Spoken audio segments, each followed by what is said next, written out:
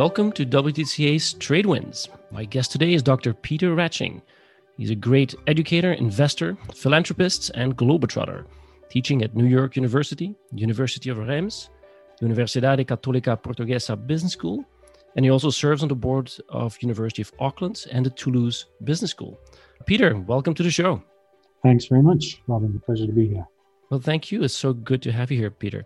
So, Peter, what would you like people to know about you?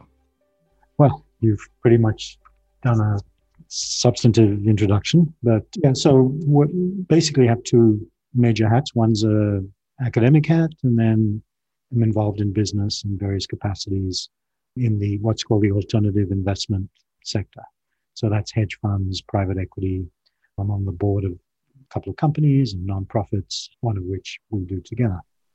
That's right. So good. Let's talk about trade and business and sort of the contentious environment that we're currently in. How do you see the current regime of international trade?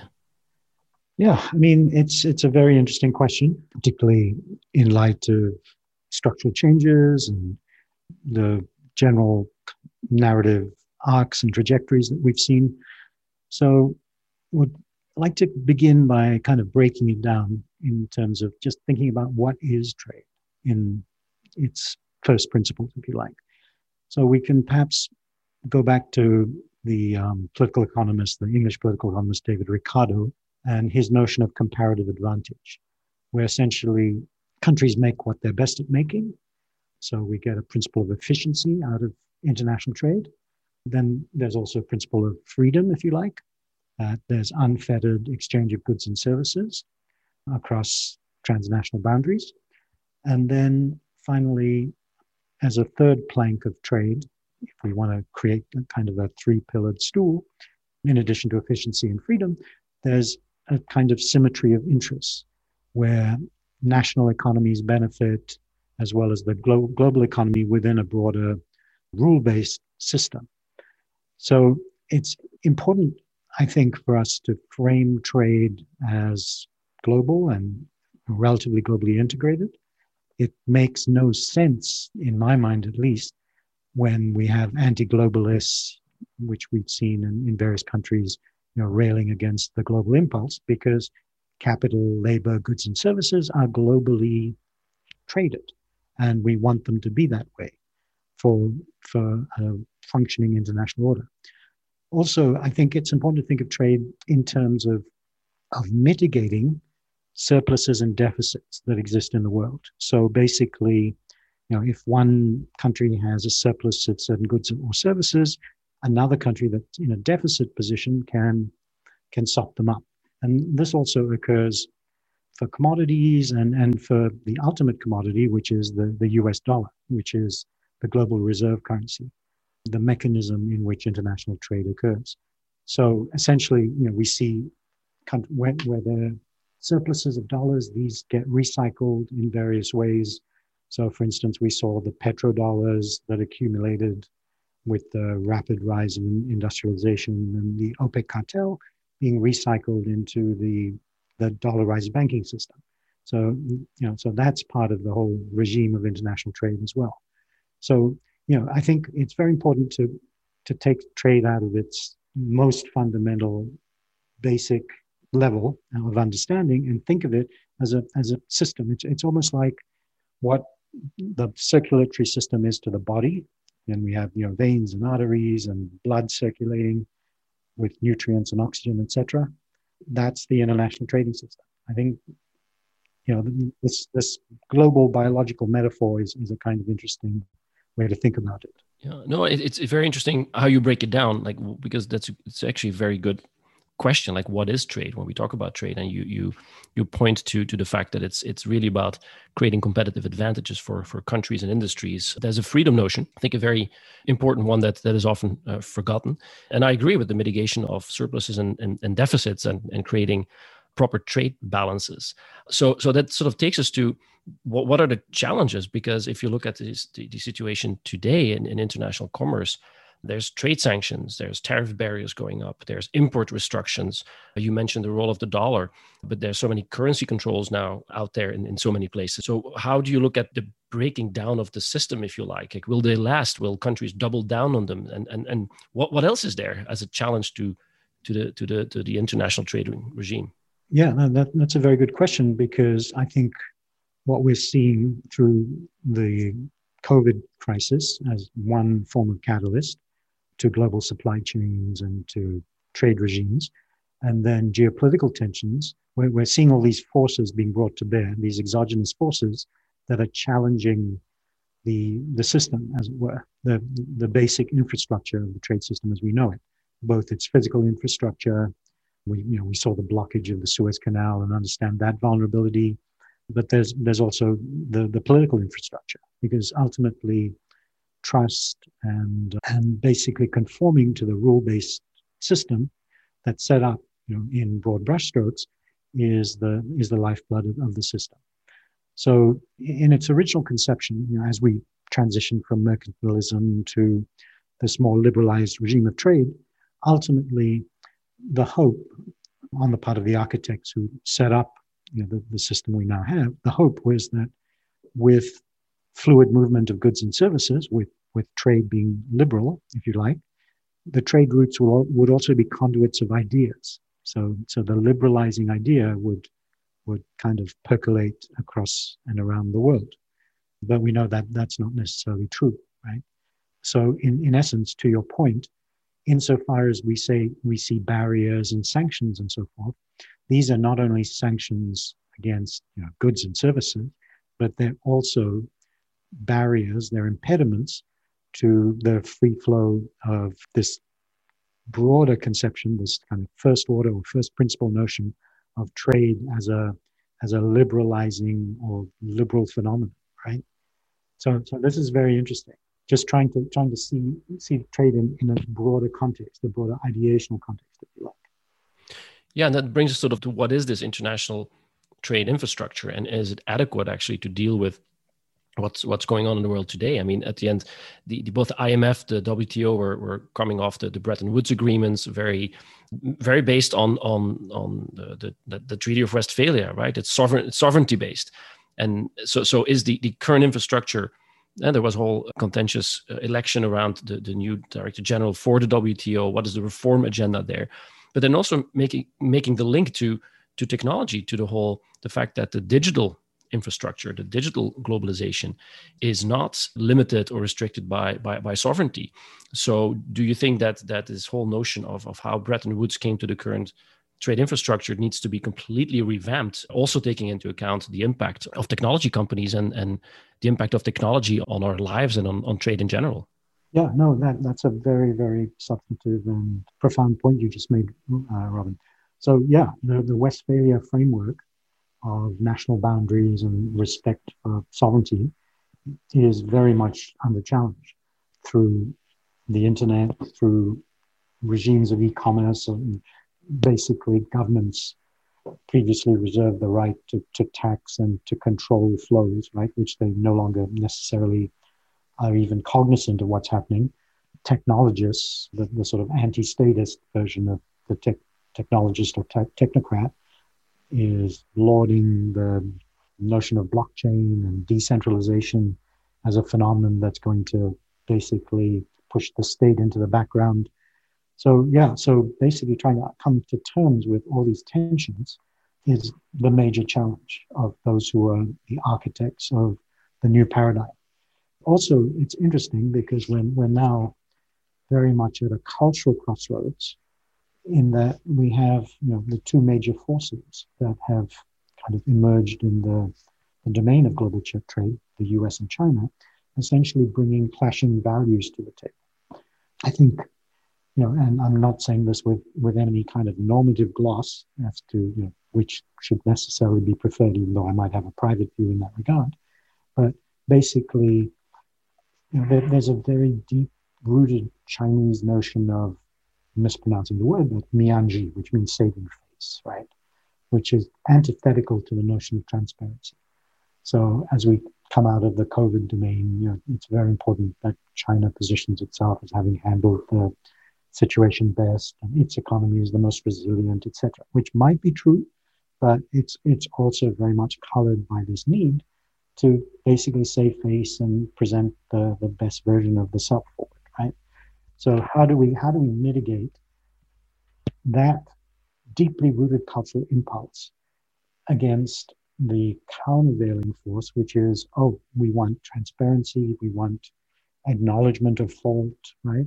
When there's breakdown, we want to be able to point to it and say, yes, this rule has been broken or this regime has been transgressed, etc.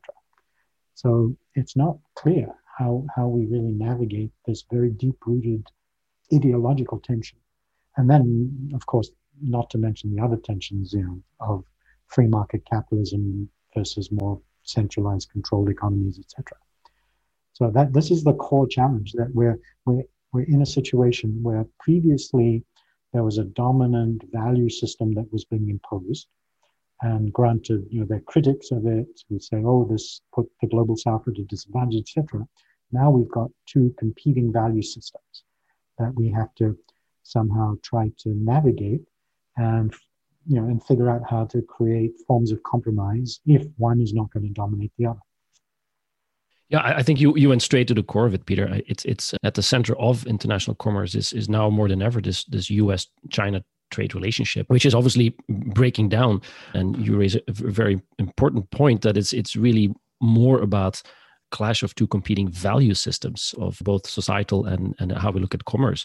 So where do you see this go? The clash of those two competing value systems, because countries from around the world are already picking one over the other, and you see these large two blocks popping up. So where do you see this go? You think that things will calm down over time and they will find a balance between those two value systems, or do you see this more as a continuous clash?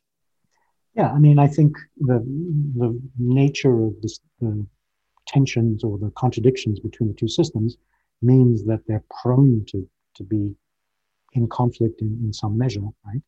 But at the same time, the hope from, I guess they're different schools of thought, but the hope from the more optimistic school of thought is that ultimately the imperatives of integration and the fact that there's this notion that ultimately everyone benefits from a more stable regime, where we can also mitigate structural imbalances as well, that is in the best interests of both of these two dominant parties.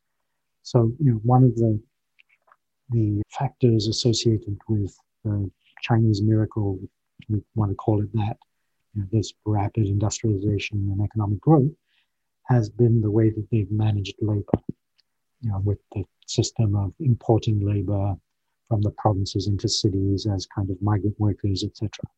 So there's been this labor arbitrage. But the corollary of that is that China's been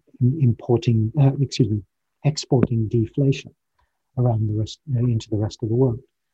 So basically, post-COVID, there's all this talk of reshoring and people now wanting to manufacture things that were previously offshored in-house or in their own home countries.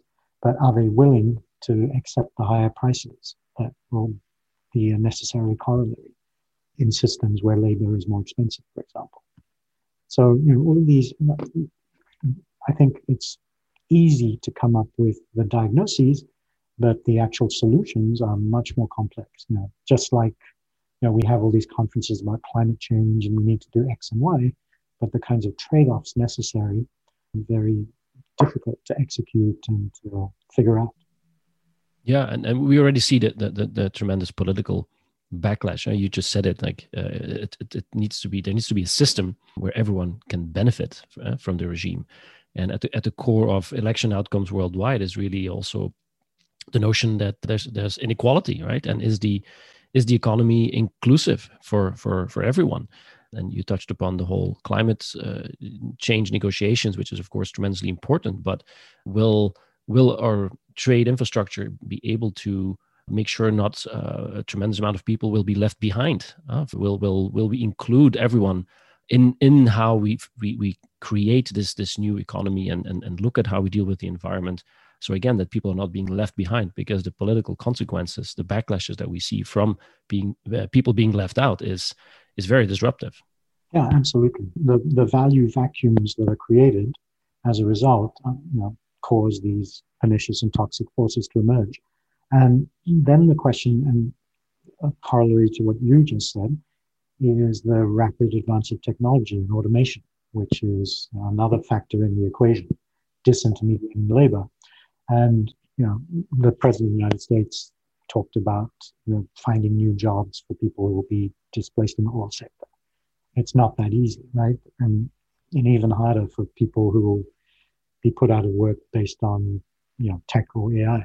We've heard absurd politicians say, "Oh, we'll teach them how to code." That's easier said than done. Maybe they don't want to. Yeah, right. They want to learn how to code, right? Firstly, and secondly, it requires certain capacities. So it might be the case that we have to really start to think seriously about some sort of shape or form of UBI to address this issue you pointed out of inclusivity and people not being left out. Yeah, that's a very interesting idea, very interesting concept, because we've been really, because of COVID, propelled into what I like to call a digital form of globalization. And so that sort of takes us to COVID itself. Like, let's talk a little bit about the COVID pandemic we've all been living through now for over a year. So where will this COVID crisis, you think, cause a more lasting impact on our society, but also on how we live our lives, how we conduct business, so how we learn, how we teach? What do you think will fundamentally shift it and have made a lasting impact on us? Yeah, I mean, one of the obvious ones is obviously the acceleration of digital transformation. I mean, the fact that we can have this conversation and we're both on different sides of the Atlantic is, in some sense, thanks to COVID. So basically, that I think is certainly something that is here to stay. This idea of the digital future, remote work, working from home. A lot of people we speak with trying to think about how they rethink the notion of having office space, since clearly people don't need to be effective by necessarily showing up to an office. So these are immediate kind of first order considerations. And then at a more abstract second order level, it's really, we have questions about the psychological impacts, positive or negative. People worry about generations of kids who've not had access to peer-based learning and playing with friends. So, will that have some future impact on their developmental growth? But I think the vulnerability of global supply chains is something everyone's concerned about. That when crises hit, how do we think about business continuity, etc. And overall, I think it's really a good lesson about just the vulnerability of systems. Human biological systems that this tiny virus can make us really sick, to systems of how we interact, to just the whole nature of the airline and travel. And, it's really a pretty deep-rooted and far-reaching phenomenon. And I think we're just beginning to appreciate what the longer-term ripple effects will be. Yeah, and that sort of brings us to business itself, right? You mentioned the disruption of supply chains. Look, car factories are closing because of shortage of semiconductors, and there's so much else going on. You mentioned, of course, we all know what happened in the Suez Canal. One ship strands, and it completely disrupts supply chains all over the world. So Peter, you work in asset management as well. You travel the world now virtually, I assume. So what, when you speak with investors, what are they focused on now, given this context? And I would imagine investors forward looking. Like, what are they seeing in the future? What are they investing in? Yeah, that's a very, very interesting question. So I think one of the big things that perplexes people in financial services is really the extent to which now economies are really adjuncts of central bank policy. So central banks have almost become proxies for the market, and they've compressed risk premia, they're doling out credit in a liberal and perhaps even profligate fashion. So, essentially the core postulate of the asset management enterprise is risk taking and compensated for the risk that one is seeking to be exposed to, right? That there's this idea of a risk premium that you're trying to capture. But when the risk-free rate has been dialed down to zero, and in some instances is almost practically real terms negative, then that brings down risk premium across the board. So essentially, people are taking risk. Let's say, a 100-year Argentinian bond risk, but not being compensated in a manner commensurate with the risk they're actually being exposed to. So this is a major dilemma, trying to figure out like what's now the rational relationship between price and how do you price risk appropriately. And then on a more general level, I think it's fair to say that we're in a massive credit super bubble all over again with the proliferation of credit, just unprecedented expansion across all areas, private, public, etc. So will this lead to a future scenario of credit contraction and consequently throw up a lot of distress, so that distressed assets become the sweet spot? And it's a very interesting question, how to price risk, and looking at the monetary expansion has been happening for a while now. You would think for investors to make those decisions, it looks more that everyone is just speculating at this point and actually getting very high returns on that speculation, and it's completely not correlated with that pricing of risk that you just mentioned. Yeah, a deli, $100 million deli in New Jersey, Dogecoin, right, GameStop, etc. And also, to your point about decentralization and power shifts, it's interesting to see the emergence of this cohort of retail investors, right, that is moving the market in significant ways. In limited moments, but certainly it's non-trivial. And then you start talking about central banks. I mean, there's this whole question about whether we're transitioning into an inflationary phase as well. As we know, inflation really has two phenomena associated with it. One is increases in the money supply, which we've seen happening in spades, and then also increasing velocity of money, how quickly money turns. So velocity has not reached alarming levels, but the expansion of money supply certainly has.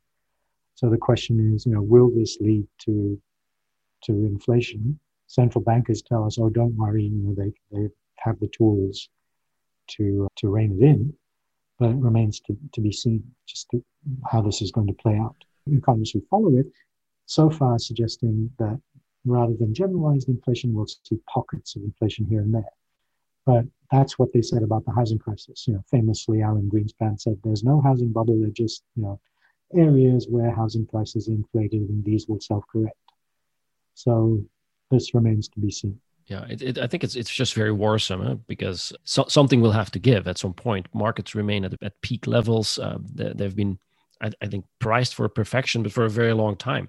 So at some point, something will have to give. What's your take on that? Like as to where and when? It's very hard to predict the where and when, but as we know from history, inflation disproportionately affects the poor. We've seen how hyperinflation, when it hits countries and just the devastation it causes, and commensurate political instability and all the other social ills. So I mean, hopefully we're not going to move into a period of troubling inflation. Obviously, a certain level of inflation is desirable and in fact manufactured by policy.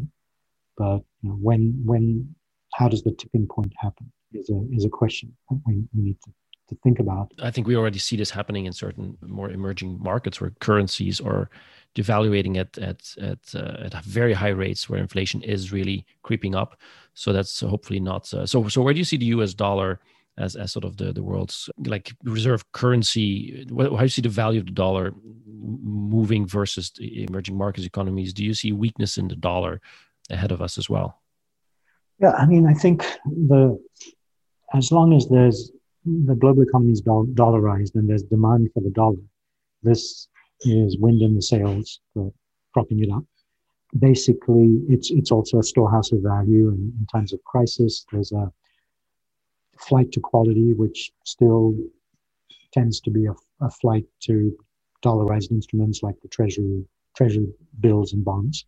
So basically, I don't see any immediate threat to the dollar, nor do I see a breakdown dollarized global trading regime, though obviously China in the long run probably has some ambition to replace the dollar, but it comes at its own peril, because then the Chinese currency will necessarily have to appreciate, and they can't allow that to happen until they've developed a sufficiently robust domestic consumption engine.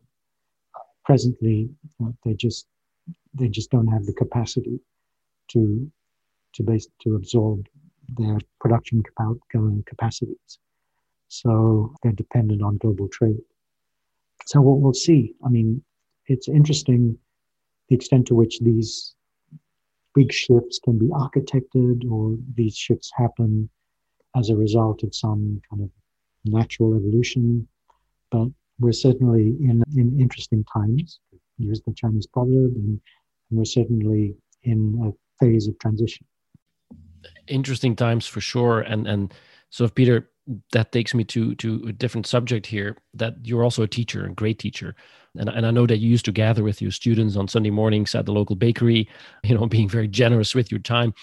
So I was just thinking about the future, sort of what are changes that you have seen with students over the years? Like, how do your students see the world, their future now, as opposed to maybe years ago, when coming off all those intense conversations you had with your students, your many students?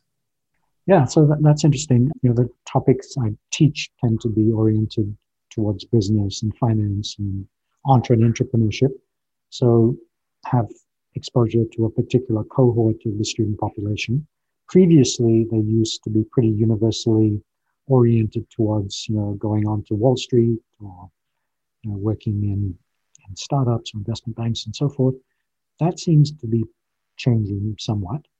I think there's a greater sense of precarity associated with being a student vis-a-vis the future.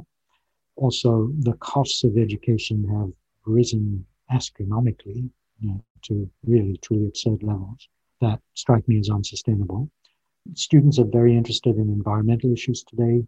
And then there's another interesting tension within the whole project of education, in that on one hand, students now are exposed to notions of puzzling complexity. Like, they'll dabble in a class in quantum physics and think about quantum entanglement and superpositioning and all these weird notions that the physical world isn't what we think it is. A particle can be in two places at once, and observing a particle changes its behavior, etc.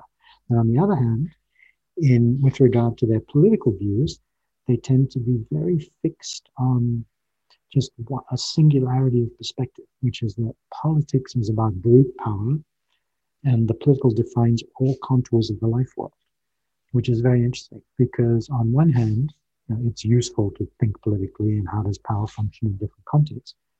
But it's also useful to think that not every single domain of all our activities is necessarily amenable to being politicized, and politicized based on a very singular and ultimately Marxist definition of what politics is, which is that politics reduces to matters of power. So there's tension between, on one hand, hey, the world is complex, the world is nuanced, at the level of quantum physics, but in lived experience, it reduces to just, matters of power, is very strange kind of cognitive dissonance. I have a good friend who wrote a book called The Master and His Emissary, which is about the divided brain, how in fact, constitutionally as creatures, our brains are divided between a left hemisphere and a right hemisphere, and even though we need both hemispheres for everything, the two hemispheres attend to the world in different ways. So it's interesting. It's almost as if left hemisphere thinking of breaking things down and reducing things to some singular phenomenon. The left hemisphere thinking has just come to dominate how we view social life, which seems to me to be problematic. And it's certainly not a recipe for a well-integrated, harmonious interior self, right? if everything is hyper politicized and the world sucks, and, there's power in all the crevices of everything one does. That's very interesting. And so, Peter, because you of course you teach in many different places and countries, and I assume student bodies are very international. But do you see differences? I'm just saying, France versus New Zealand versus Portugal versus New York, with as it comes to the students and sort of their attitude and their view of the world. Yeah, I mean, obviously there's cultural difference, but I think increasingly there's a kind of homogeneity as well to certain versions of what is being presented in academia. I think we need to recover a notion of critical thinking, and also a willingness to entertain views that, although you might not hold them and they're unpopular, it's worth actually just exploring them as a thought experiment, because that's how we cultivate nuance, and we more attuned, if you like, to complexity. So I think that's something that we need to very vigorously to preserve within the academic enterprise. But I think the general perspective of young people and their futures seems to be a pretty universal phenomenon. This idea of what does one do? Also, there's a pretty significant desire to make a difference, and sustainability, as I said, and the environment features very highly in the thinking. It's interesting when you do projects in a class, and if it's a FMCG, say for a food-based company, the first move is to make the food plant-based, and that's kind of interesting and admirable. Well, I'm definitely encouraged by the fact that you say that the young people do want to make a difference, because sometimes I ask myself, are we open enough to reflect on the world around us and on self-reflection as well? So that's very very encouraging to hear. So Peter, as a teacher, at the end of the day, like, you put so much time and effort in working with your students. Sort of what drives you as an educator? Why do you love doing what you do here? Oh, in the educational domain, it's just simply because in the course of teaching and learning, actually, it keeps one fresh. So just to give a concrete illustration, through a particular seminar I'm doing with students at NYU, came across a very interesting idea related to the times we're in, and it comes from a person in VC called Peter Reinhardt. And when the students exposed me to it, it's living above the API. API stands for Application Programming Interface. So much of our world is now related to technology, and we interact with the UI, the user interface, but behind the UI is the API, and the API is directing choices.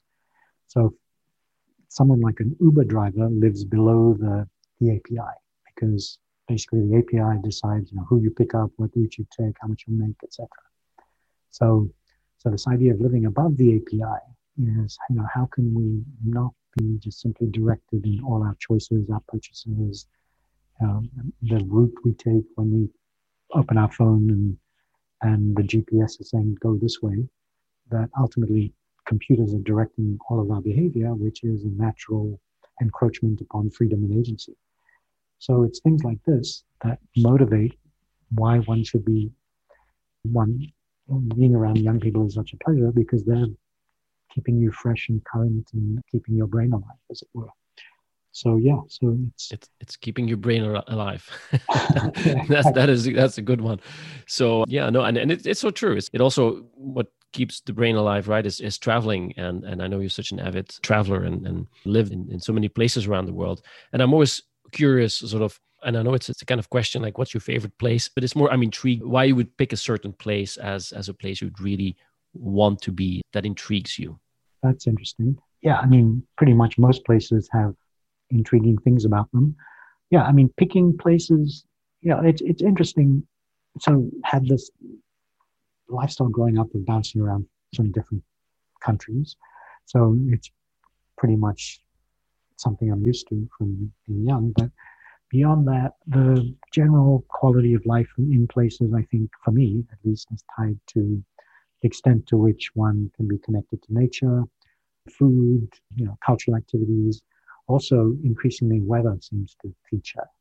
And it's nice to go and have selective experiences of winter, but slogging through dark days with snow and ice just isn't something I now relish in midlife, if you like. So you're saying you're missing the snowy New York days? Yeah, or Boston. Yeah, Boston sleep and lunch. Yeah. Well, good. Well, Peter, it's just a last question, and it's a very open question. So what can you share with us that you sort of never shared before? Well, if I shared such a thing, I'd have to kill you. No. So anyway. It's so good. We're so good. We're doing this remotely. Yeah. No, I mean, basically, okay, something that just came to mind, and actually you will appreciate it, is both of us have had occasion to work in different domains. You've had a successful career in financial services also.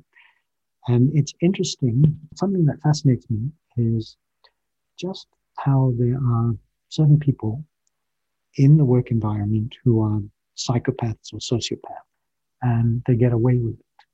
So, right now there's a big flap in the United States about the well-known producer on Broadway in a film, and he's won, all Emmys, Tonys, Oscars, etc. And it was well known that he treated everyone very poorly, threw a hot potato at someone's head, etc. And now it's all coming to light. And I've known a lot of people who've worked for him and, and had just horror stories. So, I think it's really fascinating to try to figure out and understand, like, what makes these people tick? How do they exist? How are they allowed to get away with what they do for so long? And finally, is it the culture of work that turns them into these monstrous characters? Or did they come into the workplace with some propensity to be like this, and then just the environment, rather than constraining and refining behavior, did the reverse?